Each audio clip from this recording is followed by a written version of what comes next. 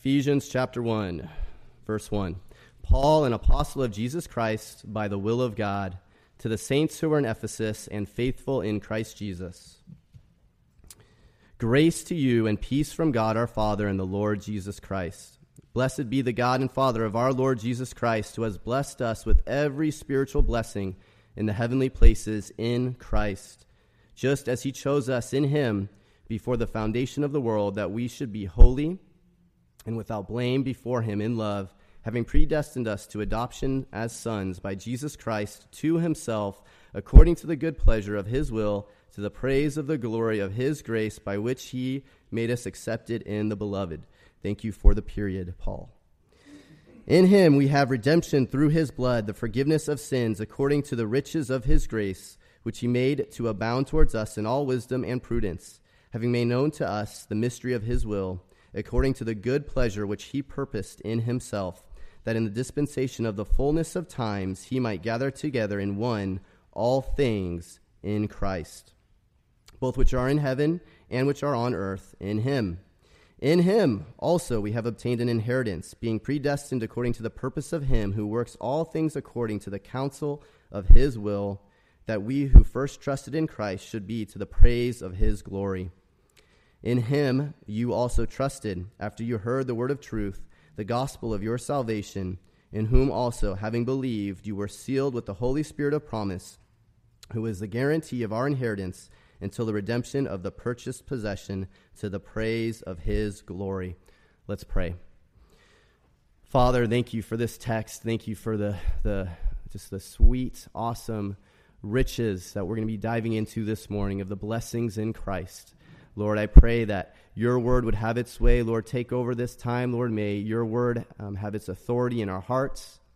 May we worship you with our attention, God, and I pray that you would fill me with your spirit, Lord, that your words would come forth, Lord, that you help me to be clear, Lord, and true to your word, Lord, and that we would just worship you, Lord, that we'd be in awe of the great God you are, Lord, and rest and stand in who we are in Christ. In Jesus' name, amen.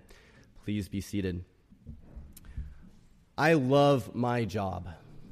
I have an awesome job. I just started about this time last year. I finished getting my teaching credential, and I started part-time at a Christian school down in Modesto. And this year I got hired as a full-time position, and I have a dual position. Half-time I'm in the classroom. I teach first graders. And that is full of lots of excitement and lots of noise, and I manage, but it is a blessing. It's an absolute treat to get to teach and to teach these kids the word and teach them math. I enjoy math, and I enjoy teaching them how to read. It's really fun watching them grow. Well, I have another position there, and I'm the director of student life. I share both positions, and as director of student life, I wear a number of hats. Sometimes I'm kind of like a shepherd. It's a Christian school, so I get to meet with kids and disciple them. I spend a lot of time with fifth grade boys. As a man at an elementary school where there's not a lot of male influence, I like to spend time with those boys and teach them about the Lord and encourage them in that. I serve as a vice principal in a lot of senses. I deal with discipline issues. Kids come to the office, and they get to speak with Mr. Markovich, and I get to make phone calls and talk to parents and tell them what their kids did, or I get to call parents and tell them what happened to their kids, and that's certainly a lot of fun. But I enjoy it. I love it. But another hat I wear there is often I find myself to be a counselor. Kids, and I don't know if it's gotten worse in the last 20 years, 30 years, but man, kids are struggling these days. Kids come and they have anxieties and they have difficult things, and whether it's a tough home life or just things going on that just seem overwhelming. A boy I've been working with the last couple of weeks just kind of struggling. And before I was a teacher, I worked in social services for a number of years and definitely saw struggling kids. It wasn't unusual for me to be working with someone, a young person that had a lot of suicidal thoughts. Kids, young people, teenagers. To work with the kid and see their arms slashed up because they've been cutting themselves because that's how they dealt with their depression. It's not unusual. Just anguish. Horrible things that they're thinking. And what do you do? Where do you go when you have someone in that depression and that heart, their soul is just in darkness? How do you encourage them? What do you say to them? Well, Ephesians 1 is where I go. It's where I've been the last couple of weeks with one boy. And it's for all of us. It's for you if you are struggling, if you're in an Eeyore season of life, just walking around depressed, struggling. It's for you if you're really in a dark, you just feel like your soul's in a dark season. It's for you if you feel like life is really hard. Ephesians chapter 1's got some sweet things. It's for you if you think life is awesome and great and you have all these many, many, many blessings in your life. You have to still have proper perspective. And Ephesians chapter 1 is it.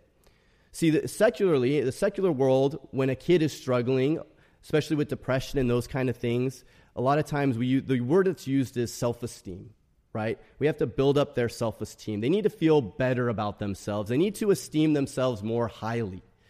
Well, as Christians, we know that's not correct, right? Because we know we don't want them to think necessarily good about themselves because, well, we're not good.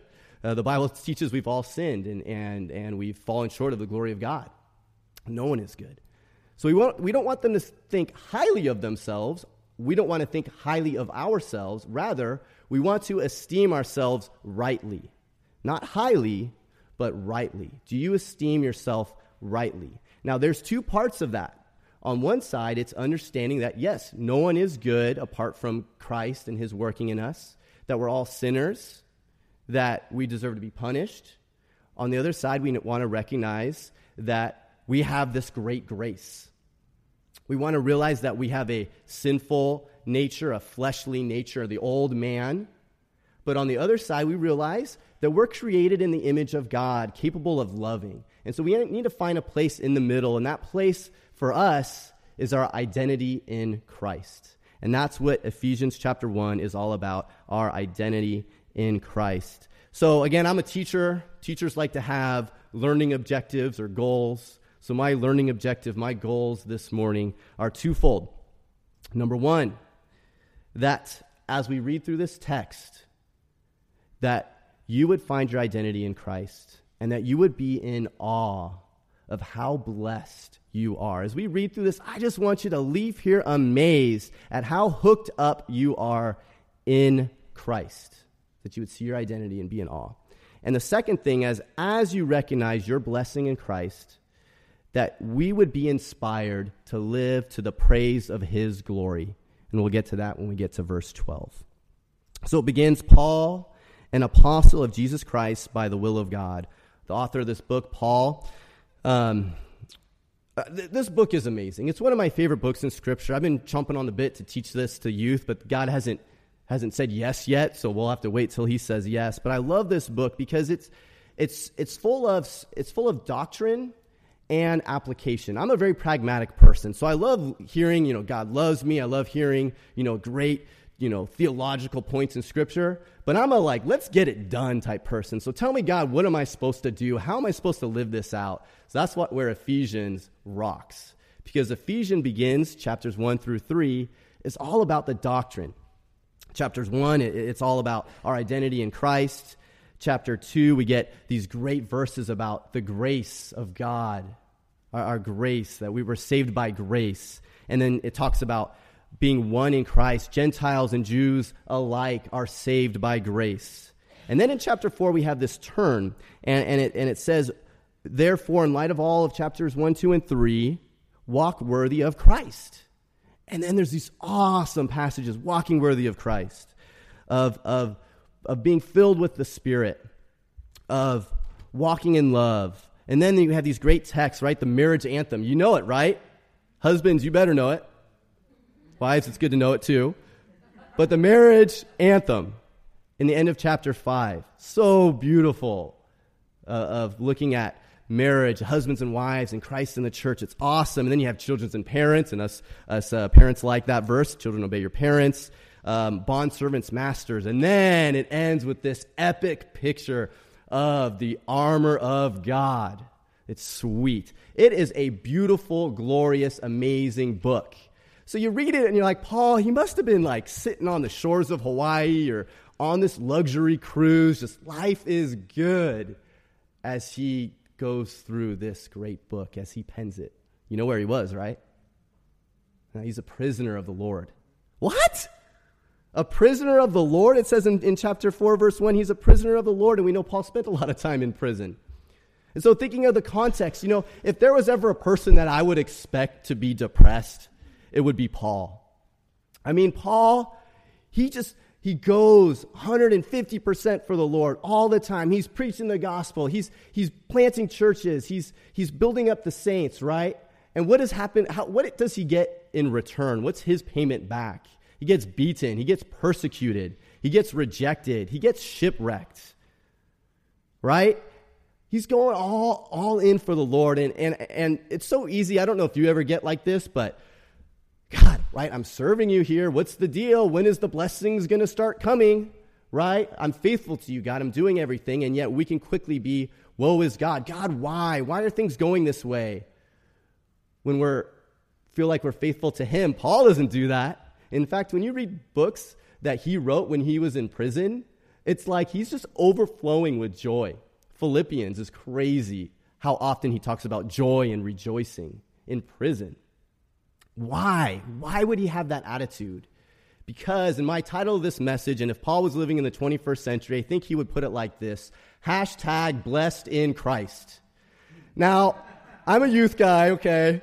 I'm trying to be hip, but I'll be totally honest with you. I don't really know how this hashtag thing works, okay? So I don't tweet. I had to get a Twitter account when I was going through my credential, and I never used it. It was a requirement, but then we didn't have to use it, so that kind of worked out in my favor. I don't do social media, really. It's not my thing. But I like sports, so I read sports articles, and I'll see little tweets, and they have their little hashtag something. So I'm not sure if I'm really using it in its proper context. I don't really care. #blessed in Christ. That's my message this morning. And Paul would declare #blessed in Christ because he wasn't looking at his circumstances about his blessing. He was looking at his identity in Christ. And if Paul would do that out of all that he went through, sitting in prison, laboring for Christ, that's what his payment for laboring for Christ. If he could do that in his circumstances, I hope I can do the same. So to the saints, continuing in verse 1, to the saints who are in Ephesus and faithful in Christ Jesus. This is a key point here. Written to the saints. That means Christians. When we think of saints, a lot of times we think of, these great saints, St. Thomas, St. Paul. But the Bible just says a saint is a Christian, someone who is following Christ. So if you have chosen to follow Christ, guess what? You are a saint. Say it. I am a saint. Welcome to first grade, my friends.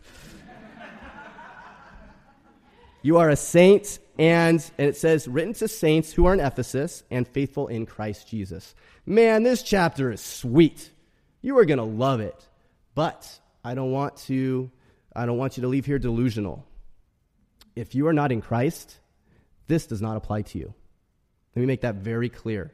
This passage are for those who are in Christ. I hope you are in Christ today. And before we close, I'm going to encourage you to be in Christ. But you don't have to wait. Right now, you can be in Christ. The Bible says if you call upon the name of the Lord, you will be saved. If you believe in Jesus, his death, burial, and resurrection, and surrender to him as Lord and Savior, you will be saved, and you will be in Christ, and this will be true to you. So do that now. You can do it in your heart, and this applies to you. And trust me, you're going to want this to apply to you. But this is for you if you are in Christ. This isn't a maybe. This isn't dependent on your circumstances. This is your truest reality. See, we live by the way we see, right? That's just natural. But the truth is, more reality is who we are spiritually. So this is who you are in Christ. Verse 2, grace to you and peace from God our Father and the Lord Jesus Christ. So it starts with grace. You need grace, of course, before peace, before you have peace with God. Grace. And grace often is defined as getting what we don't deserve. Getting what we don't deserve. And that's really what this passage is all about, all the grace that we have. But of course, getting what we don't deserve means that we deserved something else, right? We're sinners. We deserve punishment. Our sin should be paid for, and we should pay for it. But God has given us grace. Now, I could stop here, and I think we could all leave like, goodness, we are #blessed in Christ, right? Grace. That alone is just ridiculous that we would have grace in Christ because we're getting something we don't deserve, right? Usually we think of heaven, but there's so much more we're going to see through here. We're just starting. Grace and peace. Now, peace is an awesome word. The root word, it's believed to have the idea of to join. So when you think of peace, it's not just this great tranquility of like absence of war. I think about peace in my home or the lack of peace in my home. I have 3 young kids, and there's often contentions and outbursts and just it's just crazy and nuts and loud. But I could do something in my boys' room. My boys share a room, and I could put tape down the middle of the room, and I could say, okay, Ezra, this is your half. Luke, this is your half. You are not allowed to cross each other's halves. I'm not sure how they're going to get out the door, but they'll just figure it out. You're not allowed to speak to one another. You are at peace with one another. Leave each other alone. Do not be at war. But that's not the peace that it's talking about here. Joining speaks of a relationship. And that's the peace we have with God. It's not just that we are not condemned by God or we're no longer enemies towards God, but now we have peace. We have a relationship with him. We're joined together. And isn't that our heart for our kids? It's not that we don't want them to be fighting. I mean, that's how we feel sometimes, just frustrated, right? But aren't we blessed when we see them playing together?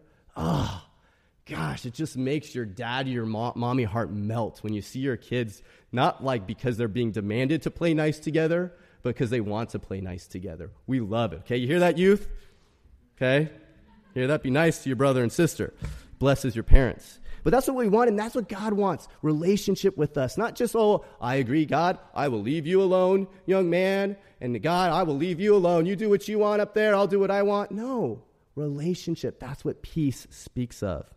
Verse 3, blessed be the God of our Father and Lord Jesus Christ, who has blessed us with every spiritual blessing in the heavenly places. He begins, as he talks about the blessings, the natural response to being blessed by God, to realize #blessed in Christ, is to want to bless God. It's to say, God, you rock. That's the idea of blessed be God, is to say, honor be to you, glory be to you, you're good. That's what our heart sings out, and I hope we declare that as we see how blessed we are, that we declare his blessing. Now notice this next part of this blessing. I want you to notice 3 things. How many blessings we have, the type that they are, and their location. We have not some blessings, not a couple, not just the leftover blessings. No, we have every spiritual blessing, not physical blessing.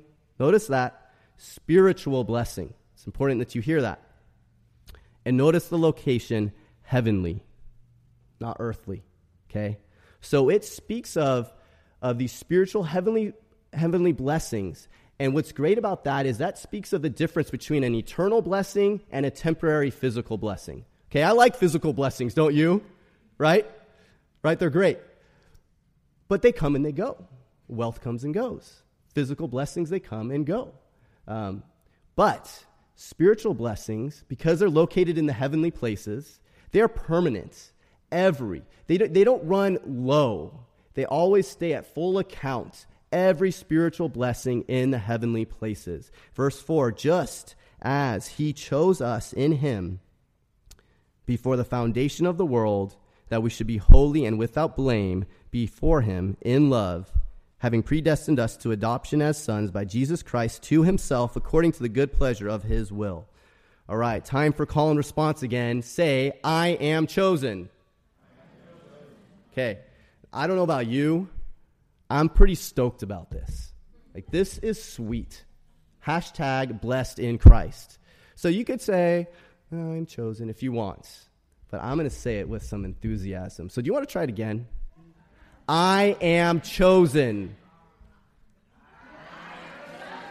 In class, I say, my turn, your turn. We'll do that in a minute. I am chosen, okay? Now, I want to address, we get into passages like this, and some of you your eyebrows might be raised a little bit. Where are we going to go with this? There's some terms here in this passage that point to God's sovereignty. We have this term chosen. We have the word predestined used twice in this passage. The idea of predestined or God's sovereignty versus man's responsibility is a heated discussion. It has divided churches. People get really fixed on this idea, and I'm not really going to go too in-depth in it. I'm just going to teach the Bible what it says in the particular verse we happen to be at right now. But I do want to address a couple things with it. The Bible teaches God's in control, that he's sovereign. I believe that. The Bible teaches that man is responsible. I believe that because the Bible says it. How do they work together? We don't really know. The best way I've been able to reconcile it is I look at prayer. I think I see God's sovereignty and man's responsibility so united when we pray, at least when we pray supplicational type prayer requests. Okay? Let me explain that. If I'm praying for something, I'm asking God to help me with something, I pray to God because I know he's in control. I don't have the ability to do it. He's sovereign, not me. So I go to him because he is in control. But if I only thought that he was in control and I had no part or no responsibility in it, I would not pray, at least not supplicational type prayers. Certainly I would praise him. But why would I even pray to him if there wasn't some element of my responsibility? They unite in prayer because God is in control. He's going to be the one that's going to do it. But somehow I don't know how he listens to me, and it's amazing. But he hears me out, and he wants to respond as I come to him in faith. They're united. I don't know how this all works, how God's sovereignty and man's responsibility fits in, but somehow it does. In this passage, we're going to see both. Right now, it talks about God's sovereignty, and so I'm going to be excited about that for the moment, okay? God's sovereignty. I am chosen. I love that. Chosen in Christ. Isn't it amazing that he's selected us, okay? Now, when I say that, I'm not saying he selected us and not others. I'm not saying that. I'm saying that he has selected me because I am in Christ, and I'm reading that, and I believe that in faith. And I think about junior high or elementary school, even on Friday, I was playing some basketball with some fourth graders, and of course, you have these team captains, and you know what's going to happen, right? They're going to start selecting. And I know you're a teacher, and you're a guy teacher, so people like, the kids love you. It's like, it's not really fair, but they love me because I'm a guy teacher. So I know I'm going to be picked, probably fairly quickly. But I just cringe because I just think about those kids that are going to get picked last. I don't like it. And I typically I intervene. I don't like doing it that way. I have a different method of picking teams. But you ever feel like that, right? Like the odd man out, the last person chosen. Not with God. He wants us. He chose us. Chose us to be on his team. Pretty excited about that. And notice when it says chosen, check out the time frame. This is nuts. Chosen in him before the foundation of the world. Okay? Go back to Genesis chapter 1. In the beginning, God, stop. Pause. We need to take a little break. Before we get to created the heavens and the earth and all this great stuff, before the foundation of the world, he chose you and I. Crazy, right? Before we've done anything, before we've done a lot of foolish things, speaking at least for myself, he's chosen us. We haven't earned his favor or his grace. That's why it's grace. He chose us. That's nuts. He hasn't created anything. Like Yosemite hasn't been made or destroyed by the flood. Nothing has happened yet. He hasn't created anything. But yet, we're already chosen in him. Chosen, check out what we're chosen for. That we should be holy and without blame. God didn't choose us to be like robots. He didn't choose us to, he could have chosen us for anything. Holiness, to be set apart, to be without blame. That's what he's chosen us for. Man, is it sweet. But it continues with what we're chosen for, being predestined to be adopted as sons, to be his kids. This was written when the Roman Empire was in rule and reign, and adoption was actually common in the Roman Empire. It was something that they had laws for. And when you were adopted, you literally left the other family. You're no longer part of that former family, and you are now as if you were a legitimate child of that new family. You're adopted, and you have all the rights as if you were a legitimate son. Now, I don't like the word legitimate son. It's kind of a tender word for me and my wife. as we have 3 adopted kids. But that was the culture, that you could adopt, bring them into the family, and you have the rights of the child. They are legitimate children. They have the rights of that family. So adoption is sweet. And for me personally, I have a lot of really high callings in life. I'm a teacher. I think that's a pretty big and high calling. My responsibilities at work. I'm a father. It's a pretty big, high calling. I'm a husband. Woo! I'm a husband. That's a pretty high calling. But I think the highest calling I have in my life, the biggest responsibility, is I'm a child of God. That's my highest calling, a child of God. It's my greatest joy, too. And I love being a dad, and I love being a husband. But I am also a child of God. What a high calling that we have. To be children of God, to be his kids. Now, as I mentioned before, that we've adopted, and I want to share a little bit of our story as it relates to these verses, because these verses played a big part into our adoption. When my wife and I felt like it was time to start having a family and having kids, we prayed, and typically we'd already talked about adoption, and that's very common. Couples talk about it, but typically what you do is you have birth kids, and you struggle with them, and then you adopt kids. But we felt like the Lord was calling us to something different. And this verse is one of the reasons why. We felt like he said, no, adopt first. Start with adoption. And so we went through that route. Because for us, we didn't want to adopt as a plan B. It wasn't like, well, it didn't quite work out trying to have birth kids, so I guess we'll just adopt, as if it's like not that great of an option. Bummer. No, for us, no, we want to adopt. It's something we're excited to do. We want it to go in that direction, not a plan B. Just like for us, God adopting us is not a plan B. It's like, he wasn't surprised when Adam and Eve sinned. If I had known that was going to happen, I would have done things totally different. No, he planned before the foundation of the world. He chose you for adoption. He knew exactly what Adam and Eve would do and how we would continue in that lives of sin, and he chose to adopt us. And so that was big for my wife and I, for our adoption stories, that we chose to adopt because it wasn't a plan B. We wanted. That's something we felt God, as we prayed, we felt he was calling us to that. So one of the things you do many hoops you have to go through when you plan on adopting. One of them is you have to go see a doctor. They got to check you out, make sure you're healthy enough to manage a kid, I guess. So I go, and I didn't have a doctor at the time, so my wife works, she's a nurse, she works at the hospital, she gets me hooked up with this doctor. His name is Dr. Claw. Right? If only my name was Inspector Gadget, it would have been perfect. Dr. Claw, how awesome is that? Oh, so you go in, and he asks you questions, like, what? He checks your health. And he starts asking me about, why are we wanting to adopt? So first I'm all excited, like, yeah, I'm going to drop the gospel on this guy, because that's why we're adopting. It's because of what God has done for us. That's why we're adopting, is his love for us. So I'm so excited. But then he's questioning me, and like, he's not getting it. Like, what? You don't have infertility issues. You guys haven't tried. Like, why would you possibly do this? This doesn't make any sense. So I started getting a little annoyed, to be totally honest. Got a little in the flesh. Is it so wrong to say that we wanted to adopt? Why are you adopting? We want to. What other reason should I have to adopt? We want to. We want to bring this child into our home. It's our delight. It's our pleasure, and it has been our pleasure to bring Ezra, Luke, and Rebecca into our home. It's our delight to have them, to choose them, to be a part of our family. We are so blessed. Well, notice what it says at the last part of verse 5, that he adopted us as sons by Jesus Christ to himself. Check this out. According to the good pleasure of his will. It's God's delight to adopt us. Not a plan B. Not a oops. No. His delight. His joy. Does that make you feel pretty special? Man, hashtag blessed in Christ. That he has adopted us as his. Because he wanted to. That was his desire. Nuts.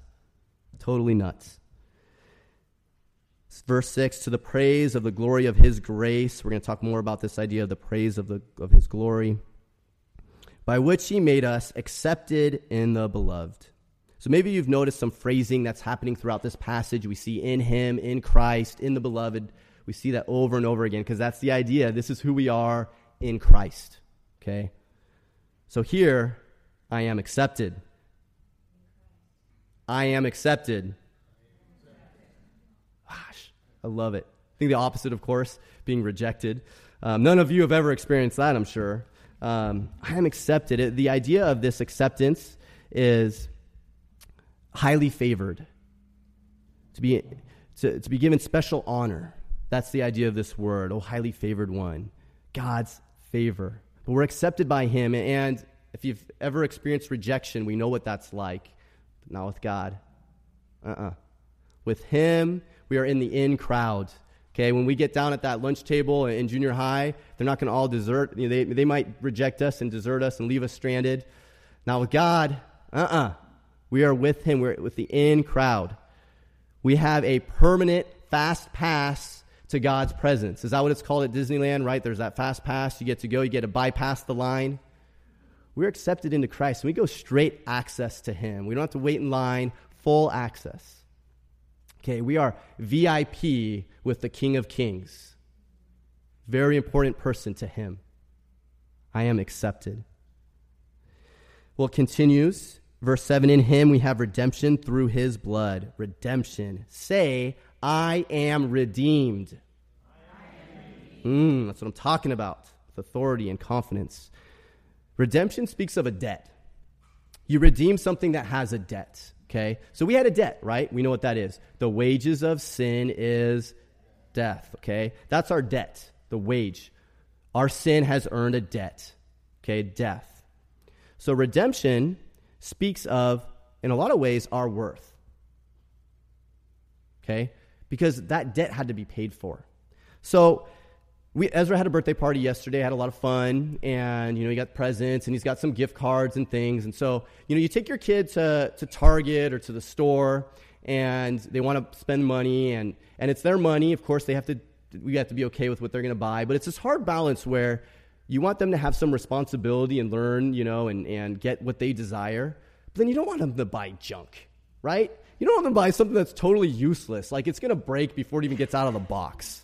Okay, and it's hard for me because I like good deals. I like, I don't want it to just fall apart. And I want him to play with it, So it's like so hard for me to accept it's his gift card. He could use it what he wants, but just don't, you try to, urge him in the right direction, nudge him. But, you also teach them that things that you buy, the higher quality it is, it's going to cost a little bit more. You might need to save up a little bit more to buy something with better quality, because things with better quality, better things cost more, right? It's just natural. Better things cost more, okay? It's just how it works, typically. So I think about that with the Lord. You realize what he did for us? His blood purchased us. Jesus doesn't buy useless and worthless things.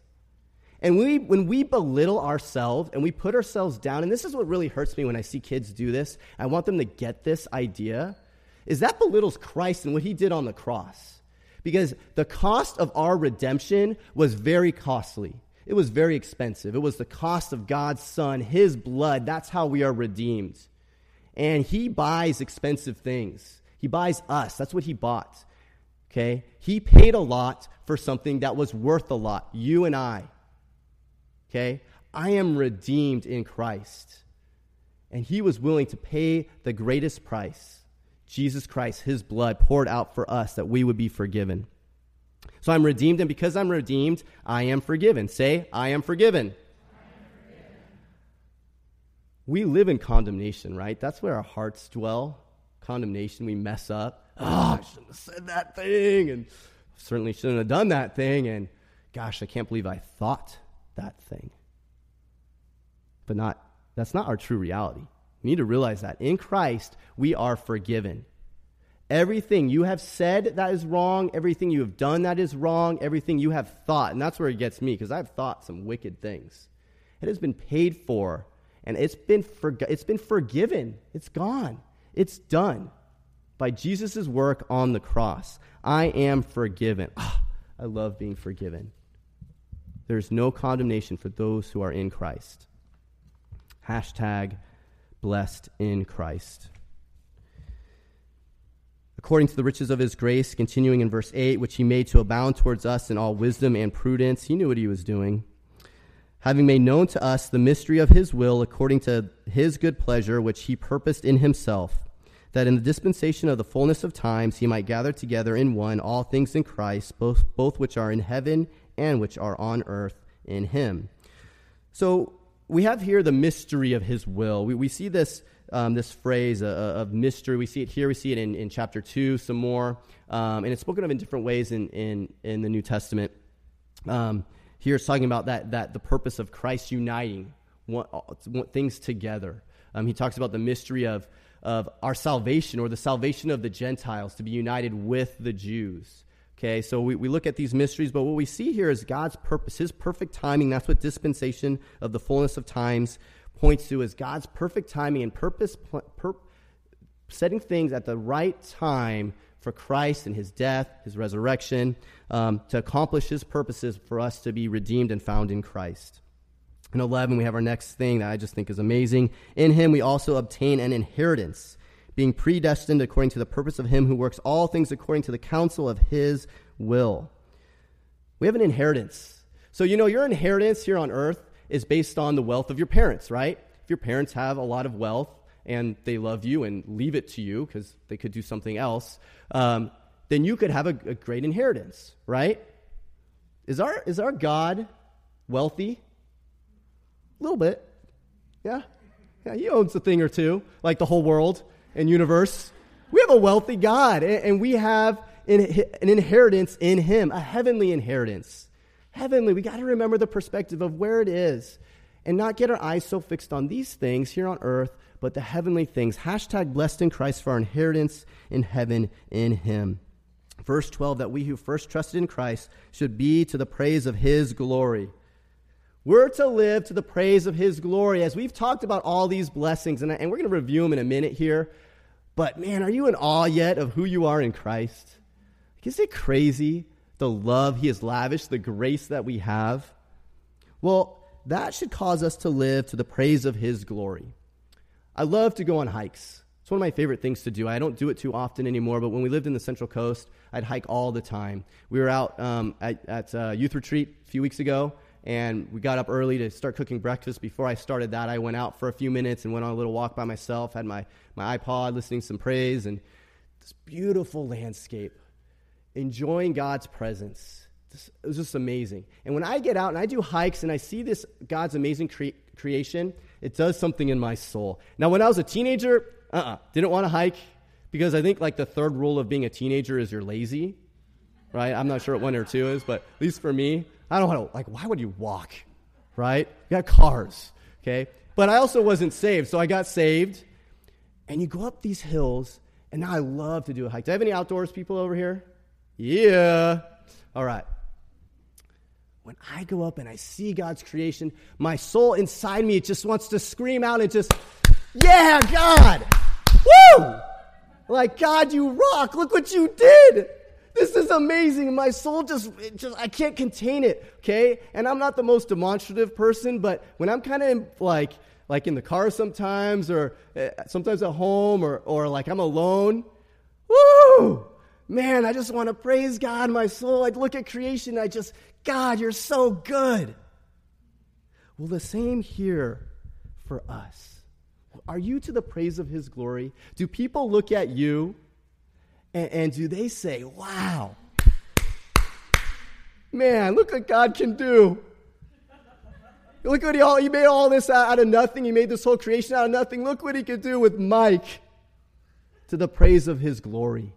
Hashtag blessed in Christ. That our lives would make others applaud God, and they would see that he is an awesome God, blessed God, deserving all glory and honor, because we live hashtag blessed in Christ.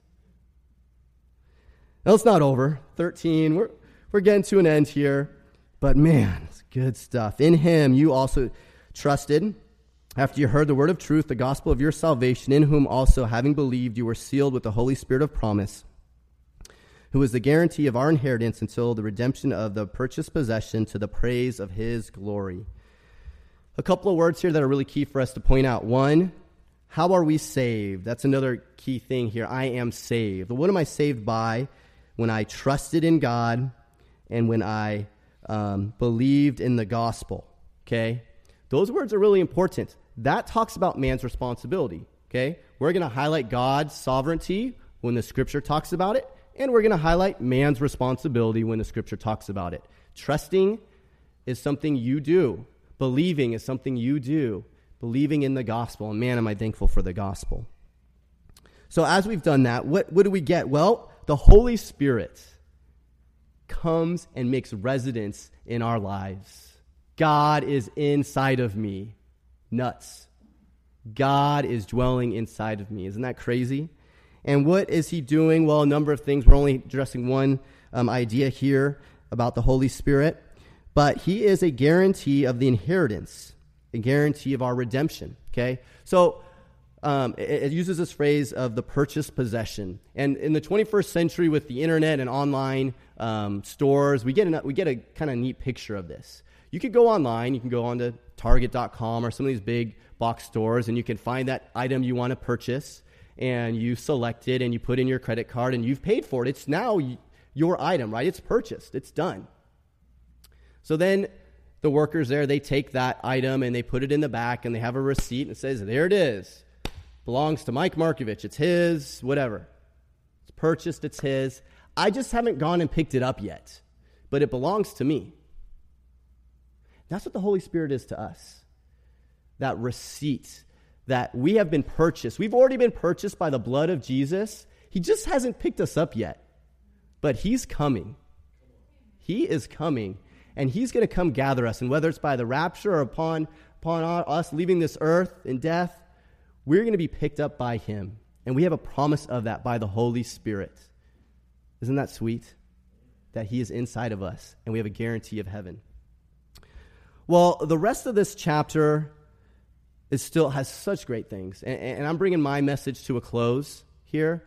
But there's still a lot to go here. Just because I'm ending doesn't mean the scripture ends with our hashtag blessed in Christ, right?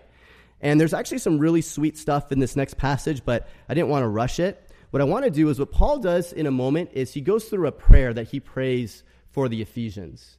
And in a few minutes, when we go to prayer, what I'd like to do is pray that prayer for us. Is that cool? Can we do that? Good, because I'm going to do it. Just, thought I'd ask and be polite. I'm going to pray that prayer for us. And inside it is just sweet nuggets. I love it. And I love how it ends about the authority of Christ. And that's something to remember, that we're blessed in Christ because we have the King of Kings, and he has all authority and control. So we need to remember that. But I do want to do a quick recap of all the ways we are blessed. Gosh, it's amazing. And I hope that if you are in a season of Eeyore, a season of struggling and darkness, that you would come back to this. Or even if things are going great, that you'd realize that our blessings are not here on earth. And we're thankful for everything, every good and perfect gift that's from above. We're thankful for what the Lord has done in our lives. But in the end, we need to view things spiritually and see our eternal blessing in Christ. So let's go through a few of these things. Just as a quick recap before we go to prayer. We have a great inheritance. Our Heavenly Father is very rich, and we have a heavenly inheritance. If you're feeling condemned today in your sin, remember that there is no condemnation in Christ. Rather, I am forgiven. I'm not condemned. I am forgiven. If you're feeling rejected and outcast today, remind yourself, I am accepted. I am highly favored by God. I may be on the outs here on this earth, but in heaven, I am with the in crowd. If you're feeling abandoned and lonely today, remember, I am a child of God. And it wasn't a plan B. It was a plan A before the foundation of the world, that he would adopt us. He chose you. He chose me to be a part of his family, to bear his name. And now we have peace with God. If you're questioning your worth, remember, I am redeemed. God does not purchase worthless things. He doesn't waste his money. And he paid it all. He paid it with his son, Jesus Christ, his blood for our redemption. Now God lives in me, and he has sealed me with the Holy Spirit of promise. So if you feel like you're lacking in blessings today, if you feel like you're lacking in physical blessings, remember you have every spiritual blessing in the heavenly places. So join me and let us live to the praise of his glory. And let's pray that others applaud God as we do that they would see our lives and they'd say, God rocks. Pray with me.